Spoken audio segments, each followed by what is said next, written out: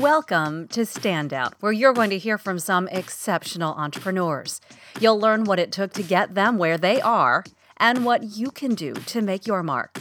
I'm your host, Cheryl Tan, with CherylTanMedia.com. You can find the show notes at CherylTanMedia.com/podcast. Want to connect on Twitter? You can find me there at Cheryl Tan. First, let me say thank you. Thank you for joining me. Thank you for listening to, downloading, and supporting the show. I'd love your thoughts on the show, which I'm trying to make better and better every week. Please subscribe and leave a review on iTunes. Thank you in advance. On to today's guest, who is a dynamo and shares so many great business lessons with us all. What you will learn from April Spring is her focus on relationships. She is the founder and designer at Foxers, a boutique apparel brand. Together with her husband, Alex, they have grown Foxers to $1 million business in about 10 years. Were those years easy? Not at all. And April talks about the ups, the downs, and the exciting way forward for Foxers. You will also hear how April realized how important social media is to the growth of her brand. She talks about how being early adopters in Pinterest has been a wise investment in time and money. I've known April for years, when I first brought her in as an expert on a lifestyle TV show I was hosting, and we have kept in touch ever since. See? Relationships. Here's her interview. Hello and welcome to Standout, April Spring. Thanks so much for joining us today. Thank you, Cheryl. I'm so glad to hear from you. I love doing this. Oh, thank you. April, you are the founder and designer at Foxers, which is a boutique apparel brand. And together, you and your husband have grown it to a 7-figure business in about 10 years. So congratulations. I know that our audience wants to hear how all of this happened and certainly how it hasn't been easy and how you've overcome those challenges. So talk about how you got your start, how you and your husband decided to start Foxers. And maybe you should start and talk about what Foxers is. Oh, okay. Well, they can find this also on Foxers.com about us. My husband did a really nice job writing it up. That's Alex. So we were living abroad in Malaysia for a Fortune 100 company, and we were sitting there, and the girls kept fidgeting with the jeans and the thong sticking out. And I said to my husband, "Oh gosh, we need a solution for that because no girl wants her thong sticking out." And Alex said, he's sitting there. He's like, "Yes, they do. That's the style now, honey." And I said, "No, absolutely 100% not the style." And he said, "Yes, it is. Yes, it is." So we had other expat friends, and it was very common to go, Saturday morning sitting out having coffee in one of the 6 coffee shops that lined up. And so here comes the Australian friends, who are now our distributors in Australia. And it's so fun to say that. And they said, "Come, sit down." I said, I just had an idea. And Alex said, "See the girls over there with their thongs, sticking out, and they're trying to tuck them in." And Ben, the guy, says, "Oh, that's the style." And the wife, BJ, goes, "Absolutely not. 100% no."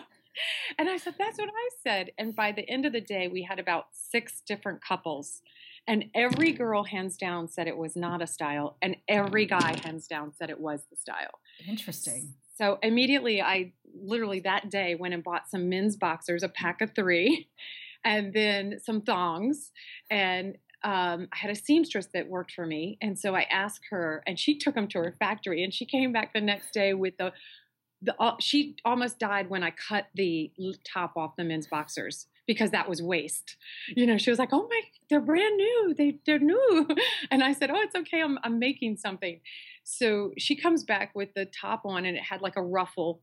And she said, "I had to hide these because they're not proper."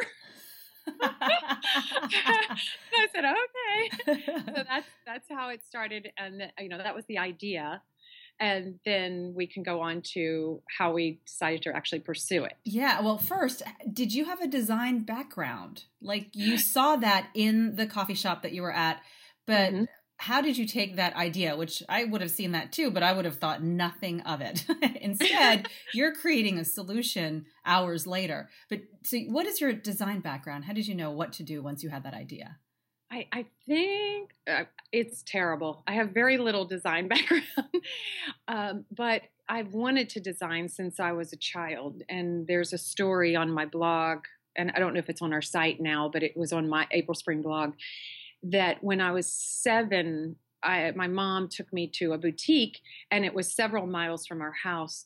And I had been going to this boutique for over a year, and I used to rearrange the clothes and style the store. And I had a pair of pants on layaway, which were $30 back then.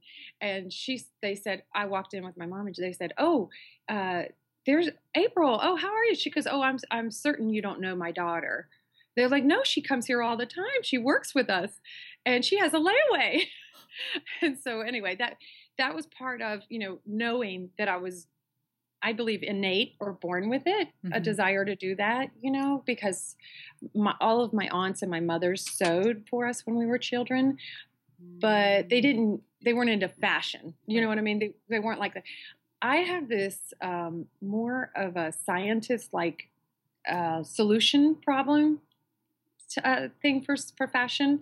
And then I started dreaming in color clothing in my teens, and I would draw them the next day. But being one of 5 children, I couldn't go to fashion school because I checked it and it was $50,000 a year. So I think it's just like you're born with it sometimes. And I truly believe that in my case, and it took so many years to actually get to be able to do this really into my 40s. So then you and Alex took this idea. You went to the seamstress. You had this idea for thong underwear with a boxer band and shorts. And boy shorts. Well, that was the first one. And then that was the first one. How did you take it to a business? How did you grow that idea?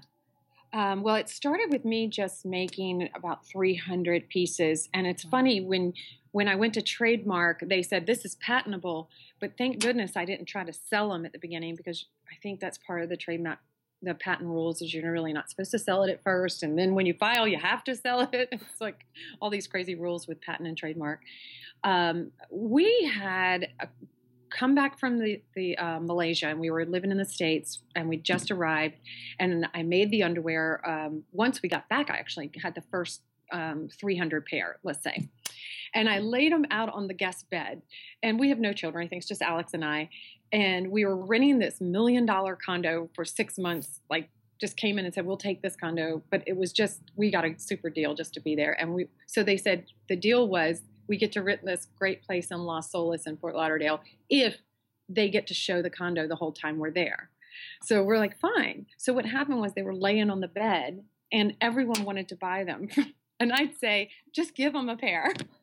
So all the realtors were giving them to the people, and then they started saying, "These are incredible. You need to sell these." And I was like, "Oh, it's just an idea we had." And at that point, it was still like I'm just playing.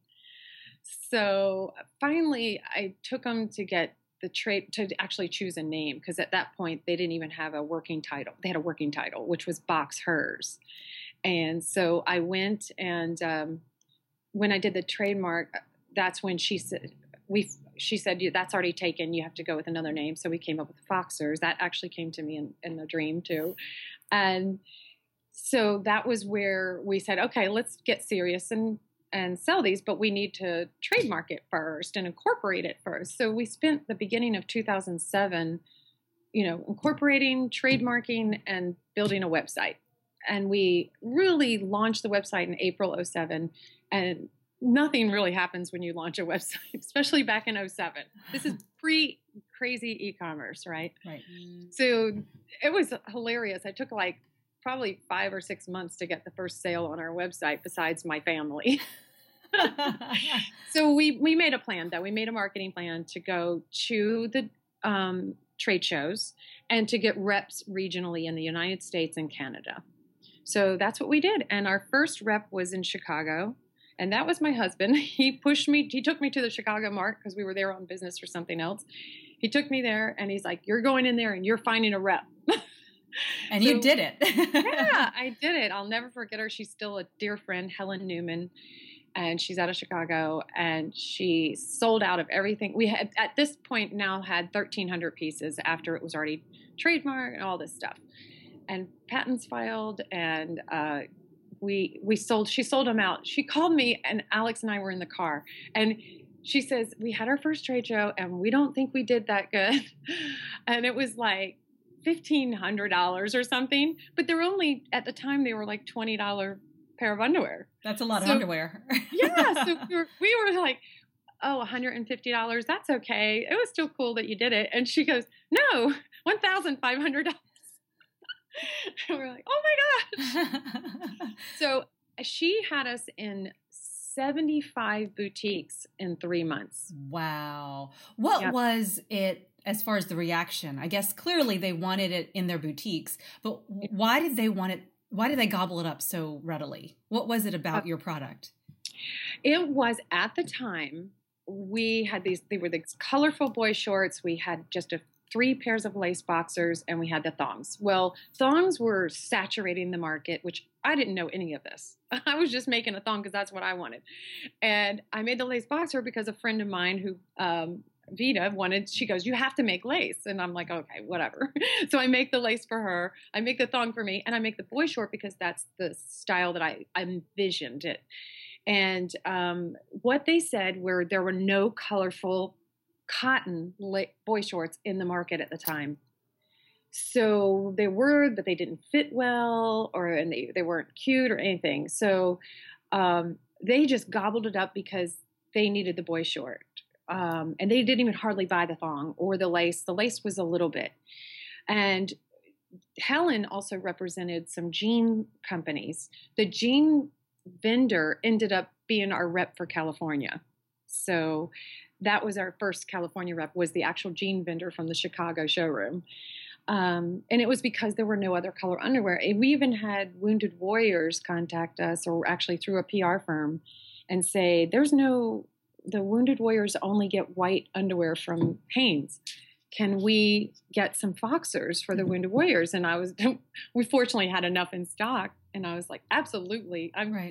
What do you need? They needed 600 pair and only larges. That was tough because it wipes out your large and then you have every other size. But those kind of things, you just say, this is so great. I want to do it.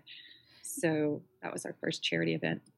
I love how you've grown. And honestly, the growth has not been in a straight line or a straight line up, I know, because in 2007 you launched and things are going well, and then the recession hit. And how did that affect you and your business? And plus you're moving all over the world. You're moving from place to place to place. And so that kind of ties into that as well. Exactly. So when the recession hit, I was one of those that was like oblivious to it because we were going way up because we had been on The Big Idea. We were on the Today Show. We just couldn't do anything wrong. We had celebrities backing us. It was like weird. I didn't have to sell Foxers for the first 2 years. Not one. I mean, every department store was reaching us. We were launching in Dillard's into 2008. And then, in 2009 is when we felt it, the middle of 2009. And it was instant. It was the weirdest thing. And I had about, over 2,000 square foot office, over 2,000 square foot pop-up store, though, fortunately, because that was quick to get rid of. But you just had to wind down very fast. But 60% of our stores, I realized, they couldn't buy. They just couldn't buy. And they just disappeared. And we had over 200 stores around the U.S. And we fortunately weren't sitting with too much debt, payables from boutiques. We had a handful that I worked with for years, and they're still with us. So it was just like I just got rid of the entire staff. The office went down to a 500 square foot office. I had just me and a bookkeeper. I said, all I need is somebody to help me with the books, and I'm going to do everything else. And then in 2010, this all went through middle of 2009. So I moved to downtown into a small office near my condo. And then in 2010, my husband's company lost a $70 million contract. And so they shut their division down. So he was like, I need to find a new job, but he wanted to work with me too, Foxers to grow. But, at the time in the middle of 10, you don't realize that if you put any money into a company in the worst recession, that it's really not going to go anywhere. So fortunately, we didn't have a lot of money because we'd spent all our money at the beginning, the first 2 years growing and going into department stores and getting ready for the next department store. Fortunately, we didn't have a ton of money, or I would have dumped a lot of marketing money in. So I'm glad. So that's a good lesson, just because I didn't have it. But that's I would say really interesting, because a lot of people would think what you thought before, that when you have the money in a recession, dump it into marketing, and you didn't do that. So how did you regroup when it was really looking bad? Yeah. So what I did is I literally mentally, I read a lot of positive things, and now I don't have time to read many positive things, but during that time, everybody was probably reading inspiration. And one of the inspirational things I read one time was a man that said, most everything says perseverance. Right. So I just literally programmed my brain to say, if you just keep going, things get better. And I believed in my product, and I knew I had a good product, and I knew I could handle it because I did have the support of my husband. And he said, okay, we're going to either go to New York or Atlanta. And we were thinking New York because it would be better for Foxers. But it ended up being so it just didn't work. So we went to Atlanta, and it has worked tremendous. We instantly changed everything to be an Atlanta company. So we can talk about that later. But what I did was I just had this mental attitude of, I'm going to sit down, and if I sell one pair of underwear a day, that's okay. And just make sure I pay all the creditors when I can. And it was so strange. It would just be like a boutique would just automatic order, every day or something like that. Something would happen where I would have the money every day. Really? And the people who work for me now say, there's just something about you or what you do, but when you need money, it's always there for you. It comes in the strangest ways. So we can talk about financing later. Well, I know there's a couple of subjects that we would like to talk about. I know that our audience would be interested in in the beginning, you had to learn ways to grow. When you were ramping up in 2007 and 2008, when the orders were coming in so fast and furious, you were dealing with warehouses and distribution and people who would make your product. What kind of lessons did you learn in that period of time? And maybe you've learned it and refined it now in the most recent years when you've had to, again, scale up. But what kind of advice would you give for those people who have a product, who have to make a product and distribute it in a mass way? I'd say get a fulfillment house unless you have a good fulfillment partner in-house. Mm-hmm. So we had a couple of really bad fulfillment partners. And once you get a good one, you're scalable. The economies of scale are just endless, because if you have a good partner that has, 100,000 to 1 million square feet of shipping and staffing, then you can go and market and be creative. The more that you can outsource, the better you are. Mm-hmm, mm-hmm. So, being hands-on, I thought I had to be right next to my warehouse. I haven't been next to my warehouse in 6 years. My warehouse is now in Richmond, Virginia, and I'm in Atlanta, Georgia. Right. And it works. They're very good partners. They're ShipFine, by the way. They're great partners, and I feel comfortable with whatever staff we have here of saying, yes, I can handle department stores. I have distributors in 2 regions outside of the U.S., and we never have a problem with shipping. And then a good manufacturer, you have to work on that relationship constantly. So even though there are people that I met when I lived in Malaysia, they've even split and had 2 different companies since then. So you just, every single day, I look at it and I think about it. How's it working? How can I make it better? You mentioned moving into Atlanta and sort of shifting your focus for Foxers to suit Atlanta, or maybe having Atlanta suit Foxers. Oh yeah. How did you do that? What did that mean for the continuation of your brand?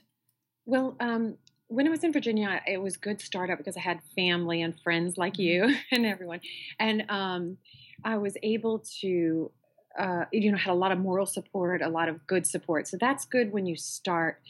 But then when it gets to needing all the resources and needing the people who are building businesses fast, so like you might hear Austin, Texas is supposed to be really great for entrepreneurs. I hear tons of people just move there just to start a business. Right. So Atlanta is like that. So I knew New York versus Atlanta, either one. New York, I would probably be bigger than I am today. So because you're in fashion, it is the fashion capital of the United States. So that doesn't mean just fashion capital. All the resources are surrounding you. Right. The money is surrounding you. The people who want to grow fashion are around you. The employees are around you. Well, Atlanta is growing. We have a fantastic mart here.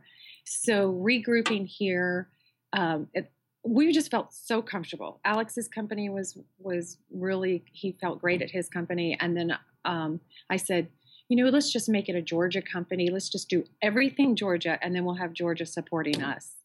And as of last year, I took a 6-month course with the SBDC here and the UGA and the State with Georgia, and they're all behind us. Fantastic. So we have this amazing support system here as of the last 7 months. Okay, we're going to get to your relationships in a minute and how you've really focused on growing those. But I have to talk about your social media, because I know after the recession and really hitting rock bottom, you did come back. You came back after 2010. And I know on your blog you had said that you took some time to work on the branding and your website. Right. So that when the buyers did come back, and they have, you'd be ready for it. But then you were surprised about social media and how important that has been for the growth of your company. So what did you have in place, and how has it helped you go viral? Yes, that's great. Well, what happened is, so we have a website that handles wholesale and retail, and we always have, and we got a lot of flack for that at the beginning years. Boutiques first didn't like it, and then Dillard's loved it. They didn't care. They were wonderful. But most of the department stores do not care. But some of the boutiques were very funny about it. So if they didn't like me having a website, then I didn't sell in that boutique. You can't rely on one retail chain or one distribution channel. Right. You have to do what's best for the growth of your company, and so we had our website set up for wholesale and retail. And we're always focused on the boutiques and department stores and the distributors. And we have a very good distributor, which we'll talk about in a little bit, for Europe. And she was also a friend in Malaysia. And so I was busy working with her that year. And all of a sudden, we were at dinner, and our site is just selling. We went from a few $1,000s to like $30,000. Great. What is going on the site? So Alex, he's so funny. He always makes me call the customers, and I don't want to do it. So he's like, call the customer. So him and a friend went to look at something in the restaurant, and I decided to call from the restaurant. And there was this girl, Donna, and she said, we saw on the hunt that a girl wanted it for a wedding. And then what really happened was I put up a Pinterest site, and then pinned Foxers on it and pinned other things on it. And Alex didn't know about the Pinterest, and he's the software engineer, the CIO of our company. And so he goes, what is this Pinterest? And I said, what happened was someone saw it on the hunt, and then they found it on our Pinterest page because someone said, these are on Pinterest. They're called Foxers. And so then they went from hunt to Pinterest to my website. So I really owe a tremendous amount to Pinterest. I one of these days have to send them all some Foxers. I keep looking them up, and they're on my list in this quarter to get them all some Foxers, because they really helped your business. They truly did. And so we were early stage to Pinterest. So that's 2012. It was the end of October when the first person put it on the hunt, and then Pinterest. And we did $50,000 on the web from literally like maybe 2,000 the month before. Wow. And then it grows from there as far as... I knew right away. I said, this can't last forever, right? Because other companies there weren't many companies on there. And then I filed to market on Pinterest. After about 6 months, I was like, oh, let me see. It says now you can start advertising on Pinterest as a company. So you had to be chosen or, approved. So I put in an application, and it took about 2 months or so, or a month. And they sent back, absolutely, you can advertise. And so then that's where Alex comes in. He has to make the ads. So I knew that it would saturate and it would start to go down. But it was great the whole year of 13. And it's still, now that we advertise on there, it's still a huge part of our marketing campaign. What is your social media marketing? What other places do you focus on? And as far as getting your name out there, what are some of the things that you do? Since it's such an interesting brand, it's a lifestyle brand, and it's fun and fashionable. And I mean, there's so many great words and images to describe it. So how do you get your name out there, and what has worked? Well, we started with Pinterest and our website, and I had a blog, but I was terrible at it. I would write, and then 6 months later I would write. So I was like, I'm going to do the blog tonight. And Alex was like, did you do the blog? Nope, didn't do the blog. But anyway, and I had all these great stories, and he wrote more of the blogs than I did. So if I would watch like Valentino, I love watching other designers' history. Right. I really learned from those. So I just did Christian Dior. It is amazing. Have to watch it. So I would put blogs about those. But we started with Pinterest, the website, and my blog wasn't so good. And then we went to Instagram, and Instagram was kind of like we were just putting up photos. And then we realized that it was really doing a good job for us. We got one day, what we find is that it's a good place for stores and even people who want to maybe talk about us, like media. We had a radio show in New York that's millions and millions of viewers who just started talking about Foxers one day.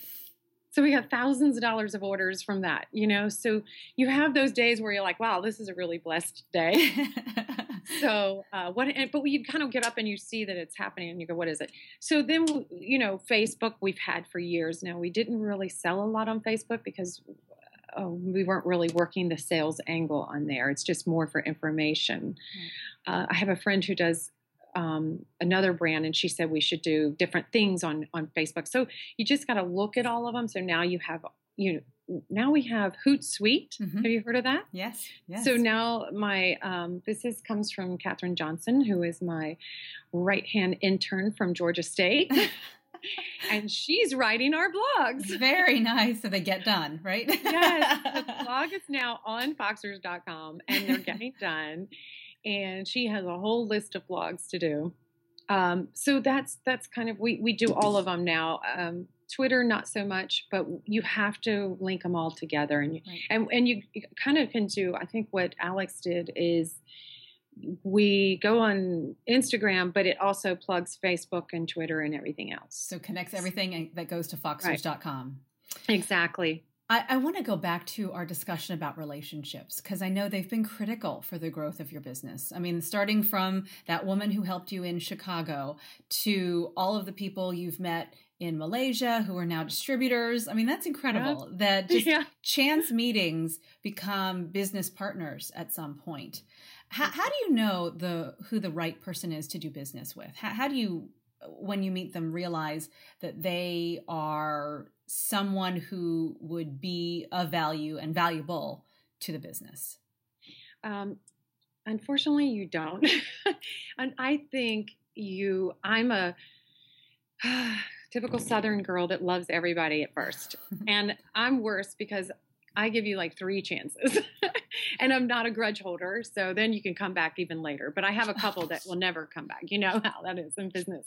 But Cheryl, you're one of them. You're one of my great people that I met. And, you're wonderful from the beginning, and you've been that way ever since, and done so much for Foxers too. Thank you. But what happens is, there's so many people, and I've had experienced entrepreneurs tell me, don't let a lot of people keep you busy all day. So eventually you just have to, what you need, pay attention to. So, okay, you need financing. So pay attention to those people who can probably bring you financing. Mm-hmm. And you go to, I've learned recently from someone else, Patricia, speaker, that you go in a room and you know exactly two things that you need. And you only focus on those, but you don't eliminate anyone either, because, like you may know, the head of the bank might be your best friend. Mm-hmm. It might, as a matter of fact, our first banking relationship, and still we have 3 amazing banking relationships, and they've been there. And believe it or not, one of them is Bank of America, as big as they are. But PayPal just surprised the mess out of me. I mean, they just showed up they called one day and said, "You're one of our people that we watch. We see that you don't do this and you do this and you have good customers and you don't get a lot of returns and you don't do this, you don't get any kickbacks. We would like to help fund your company, like through our PayPal system." And I thought he was joking. Well, within 30 minutes, they had $4,000 in my bank for a PO that I had coming. And wow. So before him was my sister's ballpark friend, was the president of Bayport Bank in Virginia. Mm-hmm. And they gave us our first line of credit. And they are still dear, dear to us. We chat with them once a month. We send them Foxers. One day I was at a party and he said, "Oh, they can pull a line of credit anytime, this guy in our building." And all of a sudden, I'm so nervous about my line of credit being pulled, And so I called him and she goes, "April, don't listen to anyone. You call me." She said, "I know you're great and you're going to be great." And she said, "We have 18 years on that line of credit, so you just keep on going." Right. You must be doing a good job. That's for sure. Yeah, that's what she said. She said, "We watch everything you do and we're so impressed." And she said, "Don't let anyone tell you anything. Just call us if you have any questions. We're here for you." And so for between the 3 bankers, those are people that I didn't know were going to be, there. So finding those relationships like the one in Europe. She was a friend and her husband had to come here for business a couple of times. And we lived in Malaysia with the same time they did. And they are Austrian and they also live in Switzerland. And he kept saying, "Well, how can Karina's not working? How can she help work with Foxer? She wants to do something. She wants to maybe distribute. She wants to sell. She wants to do whatever." So we just kept talking about it. And then eventually she bought some product and started having home parties. And she went from home parties to opening a store in Austria. And then she went from opening a store in Austria to opening a store in Switzerland. And then I adjusted her pricing. And she said, "Now I have good enough pricing that I can sell to other stores." So that's her 3rd level now. So she went from parties in 4 countries to stores in 2 countries that are actual stores that sell Foxers and a few other things. And now she sells to other boutiques. So she's about a quarter of the business, I guess, or something like that. That's phenomenal. Getting close to maybe 20%. Right. Maybe 20%. So now you're helping grow other entrepreneurs now through your one business. It's great. Right.